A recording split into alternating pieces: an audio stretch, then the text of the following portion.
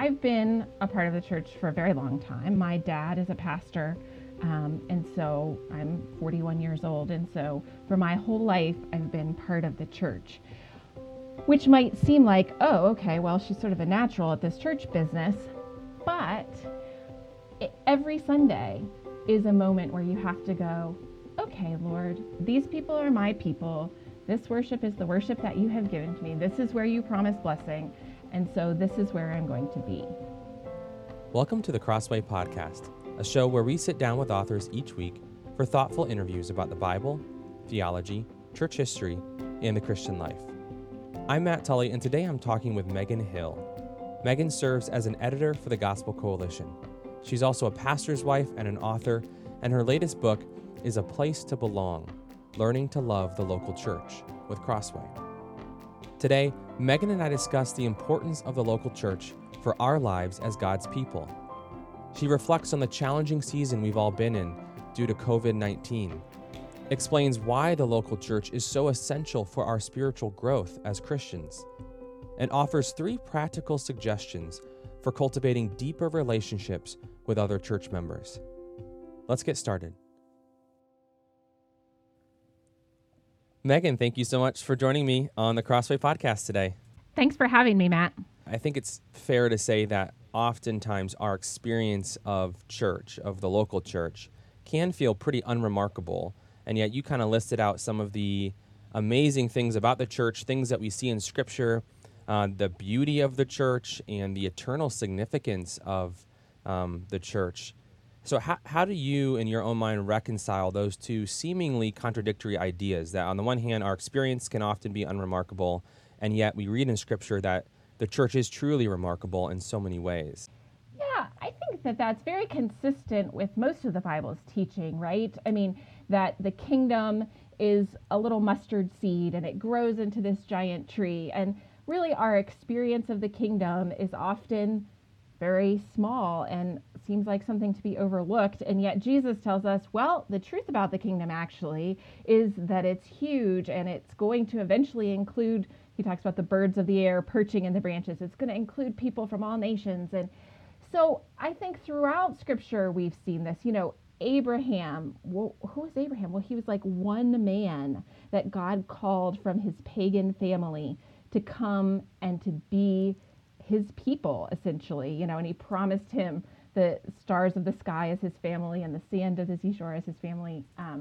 And yet he was just sort of one man. And so I think it's very consistent with all of Scripture that ordinary, small, seeming insignificant things actually have more value than we might expect.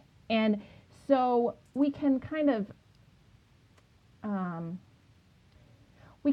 remember that that's the way that God always works, that he's always worked that way. And so we can take comfort that when our experience of the local church seems ordinary, seems sort of ho-hum, seems not very remarkable, that it's not unusual, it's not unexpected, it's not even something that God didn't anticipate, it's just the way he usually works. And that we have to go to the Scriptures to find out the real truth and to understand what's actually going on when we can't see it with our own eyes. Yeah, I've often wondered, what are some of the reasons why we do sometimes tend to feel, I don't know, underwhelmed is maybe the right word for it. And, do you think there's any cultural facet there where we're just used to, as Americans or people living in the West more generally even, there's so much spectacle around us. There's so much big productions of things, and we expect to be entertained maybe a little bit more than we actually should. Yeah, I think that's definitely true. I think that we have the luxury of seeing very sort of polished and showy things. We also really like to quantify things. So we like, numbers and, growth or, whatever. And the church really doesn't offer us, even if you have a very big church that's well established, that has a good program or whatever, it still is not going to be able to compete with Hollywood or with whatever the latest business models are, because the thing that we're about is really not about production or growth business models. So maybe a related question a little bit. With all the good Christian content out there in the world today, there's so many books. You've written books, and there's so many ministries that give a lot of good teaching, and there's podcasts and sermons online. With all of that in place, and there's a lot of avenues for Christians to grow in their understanding of the Bible and understanding of theology and what have you. How would you summarize then why the local church is so important for every Christian? Yeah, I think that's a great question. I think, first of all, it's because the Bible tells us that it is. You know, as we look through the scriptures, we never see any lone Christians. You know, there's no one in scripture that's just kind of doing the Christian life on their own. God is always adding them to his people and bringing them together and gathering them. And so gathering his people is just the way that God operates. So I'd say first, you know, it's because the Bible tells us that the church is important. In the book of Acts, you know, people were converted, immediately they became part of the church. That was just sort of a given. Another thing that we see is that the church itself just provides us, reminds us, teaches us, includes us in something that we can't get in a podcast or a book, even though you and I are both obviously big fans of podcasts and books. You know, in the church, just to give one example, the church is referred to as a body, right? And we have all these different parts. If we look at 1 Corinthians, it talks about, you know, the hand and the eye and the head and the foot. And this is the way of talking about how in our congregation, each person has different gifts and they have different graces. But then when they come together, then they're the body, and they're actually the body of Christ. And so we would have no way of knowing and experiencing, of benefiting from and contributing to the body, these different gifts working together on our own with a book. And so again and again in Scripture, we have these pictures of how the church is better than just each individual part. When it comes together, it becomes something else, something more important and more beautiful that we can't get on our own. So then how would you respond to maybe the person listening right now who is a Christian and who isn't, maybe they would say, I'm not looking to be a Lone Ranger Christian. I don't think that I can live my life without any friends. I have a lot of Christian friends that I spend a lot of time with, and they encourage me in my faith, and they point me to the gospel. Why do I need a kind of more formal, institutional type of church context to be so plugged into? Yeah, and I think that's interesting too, because I think particularly in a social media age, we have lots of options for people to be friends with. And you know, sometimes it's sort of self-selecting. It's people that I agree with or that I share an interest with. And sometimes people are actually very intentional about having people who disagree with them or people who are different than them, because they want this experience of having different perspectives. And I think that's great. And I think that those kind of other communities, whether it's in your own town or your own life, or whether it's online on social media, I think those can be beneficial. But again, they're not the church, and they're not the people that God has chosen for you. And there is something about the local church walking into that congregation and going, okay, these are the people that you have given me. You know, I sometimes use the analogy of a church potluck. I don't know, now that we have COVID-19, I'm so sad about the loss of church potlucks. Yeah, those were the first to get cut, I think. I know, and hopefully we'll be back to them one of these days. But, you know, in a potluck, right, everybody just kind of brings something. And I don't know about your church, but at my church, like, sometimes it's all meat and no vegetables. And sometimes you come and it's all desserts and nobody brought a salad, you know, and you just kind of go, okay, Lord, this is what you've given us to eat, and this is what we're going to enjoy. And you never leave hungry, and it may not have been what you would pick for yourself, but just the experience of just everybody bringing something and enjoying it is a way for us to experience the blessing of the Lord. So your book is called A Place to Belong, Learning to Love the Local Church, which that subtitle would seem to imply that coming to love the local church can be a process, or maybe always is a process. Is that what you were getting at with that subtitle? Yeah, I think so. I mean, obviously, I've been a part of the church for a very long time. My dad is a pastor, and so I'm 41 years old, and so for my whole life, I've been part of the church, which might seem like, oh, okay, well, she's sort of a natural at this church business, but every Sunday is a moment where you have to go, okay, Lord, these people are my people. This worship is the worship that you have given to me. This is where you promise blessing. And so this is where I'm going to be.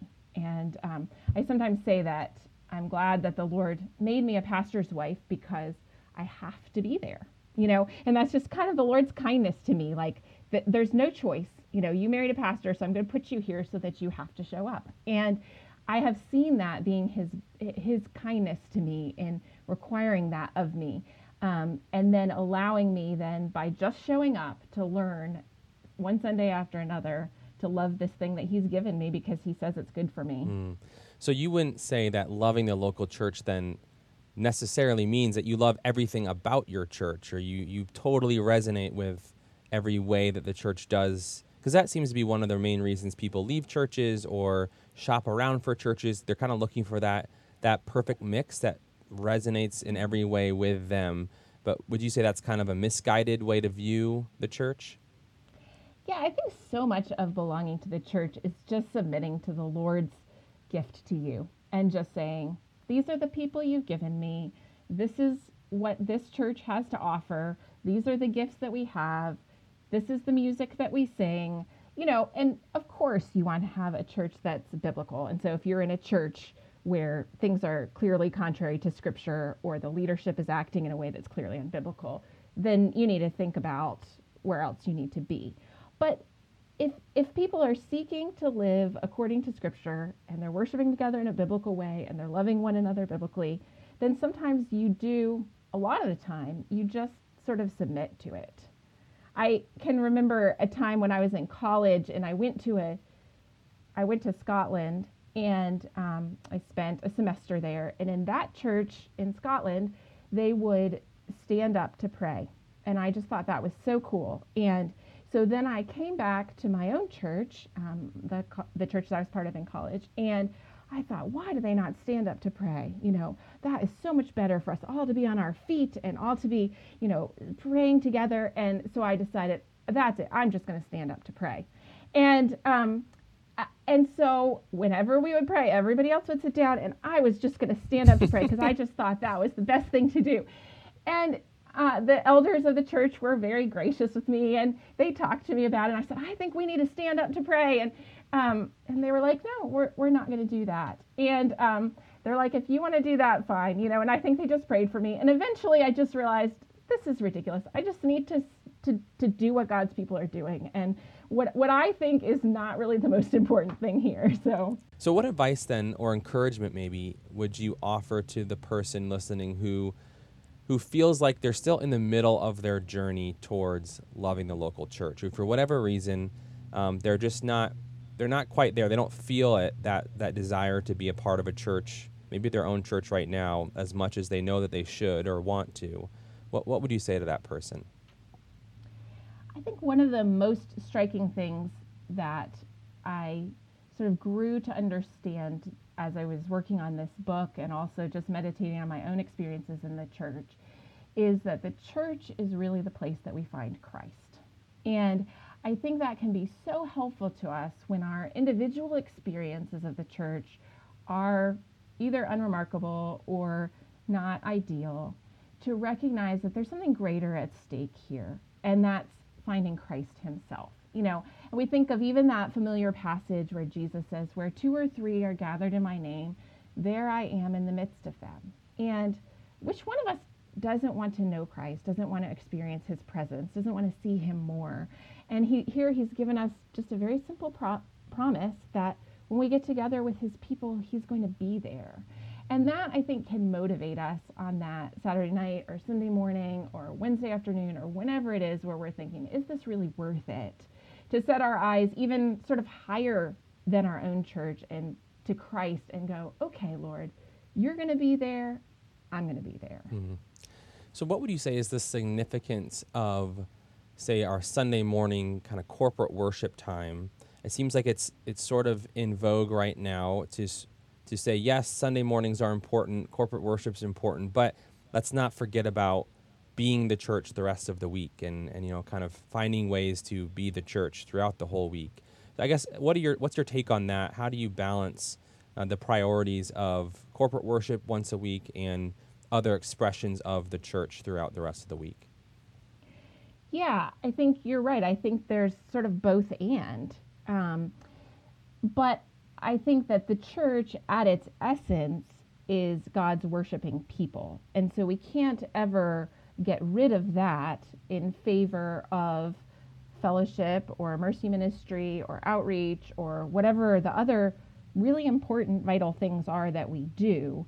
We are a worshiping people. And there is a very real sense in which the other things that we do are all to the end of worshiping. So we have fellowship with one another, we encourage one another, we help one another to fight sin and to seek righteousness, and we provide for one another so that we are better fit to come and worship. And we show mercy to people in our community, and we extend gospel invitation to them, and we show love to them and concern for them so that they might want to come and be worshiping people too. So I think it's really important that worship, even though it might only be an hour a week, we see that as the main thing. And then we see these other things as contributing to that main thing so that our worship might be better, so that we might be more holy and worship rightly, so that more people might want to come and join us in worshiping God. So why is the concept of belonging so important to how you view the local church? I think that the idea of belonging is something that we see through all of redemptive history. That God's people have belonged together in his presence. So even if we go back to Adam and Eve, right? We had Adam and we had Eve, and God made them for each other. He put them together in this place, in his presence, to worship him. And sometimes we think about those verses as being about marriage, and I think they have implications for marriage. But I think fundamentally it's about the church, about God's people, and that he put us together as his people in his presence, in his place, as it were, and he's blessed us there. And I think all of us really are sort of searching for that kind of belonging in our lives. And Jesus even tells us that we're going to have to give up some kinds of belonging in order to follow him, right? We might have to leave father, mother, houses, or lands for his sake and the gospel. So he tells us, I know you have these places where you think you belong with your biological, natural family, in your home or the country that you were born in. You think you belong there, but to follow me, you may have to give that up.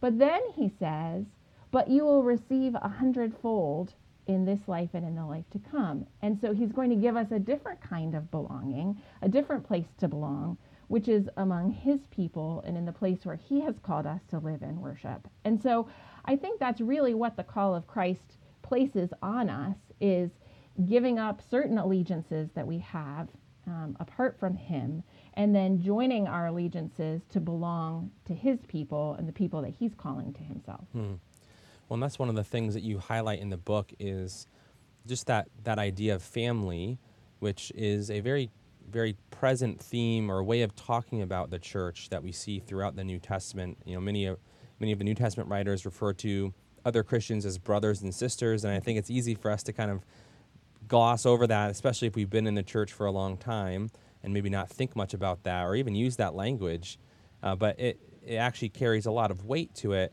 So I guess I wonder, on that topic of family and the broader idea of belonging, is it right for us to pursue relationships in the church that are, I guess, should the church become that central place that we belong above, beyond and above our other relationships in life, whether that is our family or, you know, our close friends or coworkers? Is it right for us to try to work towards the church being kind of that most foundational community that we're a part of?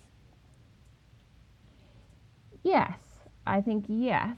But I don't think that removes our obligations to our parents, whether or not they're believers, or to coworkers, whether or not they're believers, or to people in our lives that we have these actual relationships with. We still have obligations to them. The Pharisees wanted to take the money that they would have given to their parents to support them and give it to the Lord, and they felt like that was more holy if they had done that. And Jesus says, no, that's not more holy. So I think Jesus still acknowledges that even the relationships that we have with parents or children are still important obligations that we have. But it is true that our life is hidden in Christ. And so that the most important things that are true about me, or the most important things that are true about you, is that you belong to Christ. And so you're going to have the most in common with other people who also belong to Christ and have their life in Him. And so that connects us to the people of God in a way that we will never be connected to people who don't belong to Christ. Yeah. So then what advice, practical tips even, do you have related to maybe moving in that direction towards viewing the people in our churches as family, as brothers and sisters, and kind of having that level of intimacy? I think sometimes we might feel like our experience of church is I go on Sunday morning, I sit down for the sermon, I listen to it, the service, we sing, and then you kind of just leave, and I don't really see the people the rest of the week. And I don't feel that bond that we're talking about actually existing. So, do you have any practical advice for kind of moving forward in closer relationship with other people at a church? Sometimes I say that I think there are three things that we should say more often in the church. I think we should say, I love you, way more often than we do. Just those simple affirmations of affection for people. And because we do love them, because Christ loves them. And so even if our own feelings are not quite there yet, we know that these are the people that Christ loves. So I think we should say, I love you. I think we should say thank you. Just recognizing people using their gifts and using their graces for the glory of Christ. And I think we should give gratitude for that. And I think we should say, I'm sorry more often, just for the various hundreds of ways that we sin against people and are thoughtless and unkind and whatever. And I really think that if in our churches that we more often said, I love you, thank you, and I'm sorry, that would go a long way toward building sort of healthy family relationships in the congregation. Yeah, it's so simple and yet so profound and hard. Mm-hmm. Yeah, and it requires you to go first. You have to be the first one to say those things, and then that will be helpful to everyone. So we've talked a lot about why the church is so important and the value of the local church, and why it should really be a big priority in all Christians' lives. I wonder, though, is it possible for someone's view of the local church to be skewed in the other direction, of it kind of being too significant or too important, or almost like too much of a priority? But I wonder how you would answer that, what language you would use to describe that, and what might that look like? I think there is a potential for that. I once heard somebody say that our relationship with Jesus is personal, but it's not private. And I think that's helpful because I think it is true that we do each have a personal call to have a relationship with Christ, and that our own prayer and Bible reading and commitment to kill sin and to live in holiness and to share a word of Christ with others in our lives, that's a personal thing, and it's not simply mediated through the church. I can't, borrow other people's faith as my own. I need to put my own trust in Christ by the help of the Holy Spirit. But so our relationship with Christ is personal, but it's also not private. And so the church is there so that I could grow in those things, so that I could love Christ better, so that I could see my own sin more clearly, so that I could have help to put it to death. And so I think we need both things, that we can't consider membership in the church as a substitute for a personal relationship with Christ, but we also can't consider a personal relationship with Christ as a substitute for the corporate communal worship of God in his church. Yeah, I'm struck by you saying that our faith is personal but not private, because it does feel like there's a certain cultural attitude, especially when it comes to religious belief and convictions, that actually says the opposite. It kind of says our faith, convictions, and what we believe and how we choose to live is very much a private kind of issue that no one else has any right to speak into. But it sounds like you're saying for the Christian, based on what Scripture says, that's really not the case. We can't say my faith is my own and my private thing, and you can't speak into it. We're actually supposed to be inviting that kind of feedback. Is that what you're saying? Yeah, I think absolutely. I think the church, it's tricky to know how to talk about your faith in your workplace or among non-Christians, but of all places, the church should be the place where we can talk openly about faith, about the sins that we're struggling with, about the doubts that we have, about the concerns, the things we don't understand, and to encourage one another in that. And honestly, I think the thing that we'll find is that our own struggles are not as unique as we might think that they are, and that chances are that there are multiple other people who have had some variation of the same struggle and have seen the Lord's faithfulness, and so can help us with that. So then maybe as a last question, I just wonder, what are you praying for with regard to your church right now, especially in this crazy time that we're living through? I think I'm praying that this sort of season of absence will make our hearts grow fonder, and that we will learn to love one another more, and just this sharpened desire to be together and to hear one another's voices singing. Oh, I miss the singing so much. Hear one another's voices singing, and to receive the Lord's Supper together, and just to have those conversations I mentioned at the beginning, just the casual, we're here, so let's talk kind of conversations, that our appetites would be sharpened for those things. And then I think there are some good things that we've learned in this time that I hope that we don't stop doing. For example, I think we've all been super intentional about reaching out to people who are single, people who are widows, people who have kids with special needs or who are immunocompromised. And I think that's great that we're doing that in this time, and I think it would be great if we continued to do those things too. And as our own lives get busier, we don't forget the people who are single or widowed or alone or hurting in some way, and that those patterns that we've learned in this time would continue over into our fellowship in the future. Yeah, that's so good. Well, Megan, thank you so much for taking the time to talk today, and encourage all of us, I think, to really have a heart check with how we think about the church, and just remember that the church is this beautiful gift that God has given to us for our good. And I appreciate you taking the time. Thank you so much for having me. That was Megan Hill on the importance of the local church for all Christians. For more, be sure to check out her book with Crossway, A Place to Belong, Learning to Love the Local Church, available online or at your local Christian bookstore. For more interviews like this, subscribe to the Crossway Podcast on Apple Podcasts, Spotify, or your favorite podcast player. If you enjoyed this episode, would you leave us a review? That helps us spread the word about the show. Crossway is a not-for-profit Christian ministry that exists solely for the purpose of proclaiming the truth of God's Word through publishing gospel-centered content. Visit us today at crossway.org.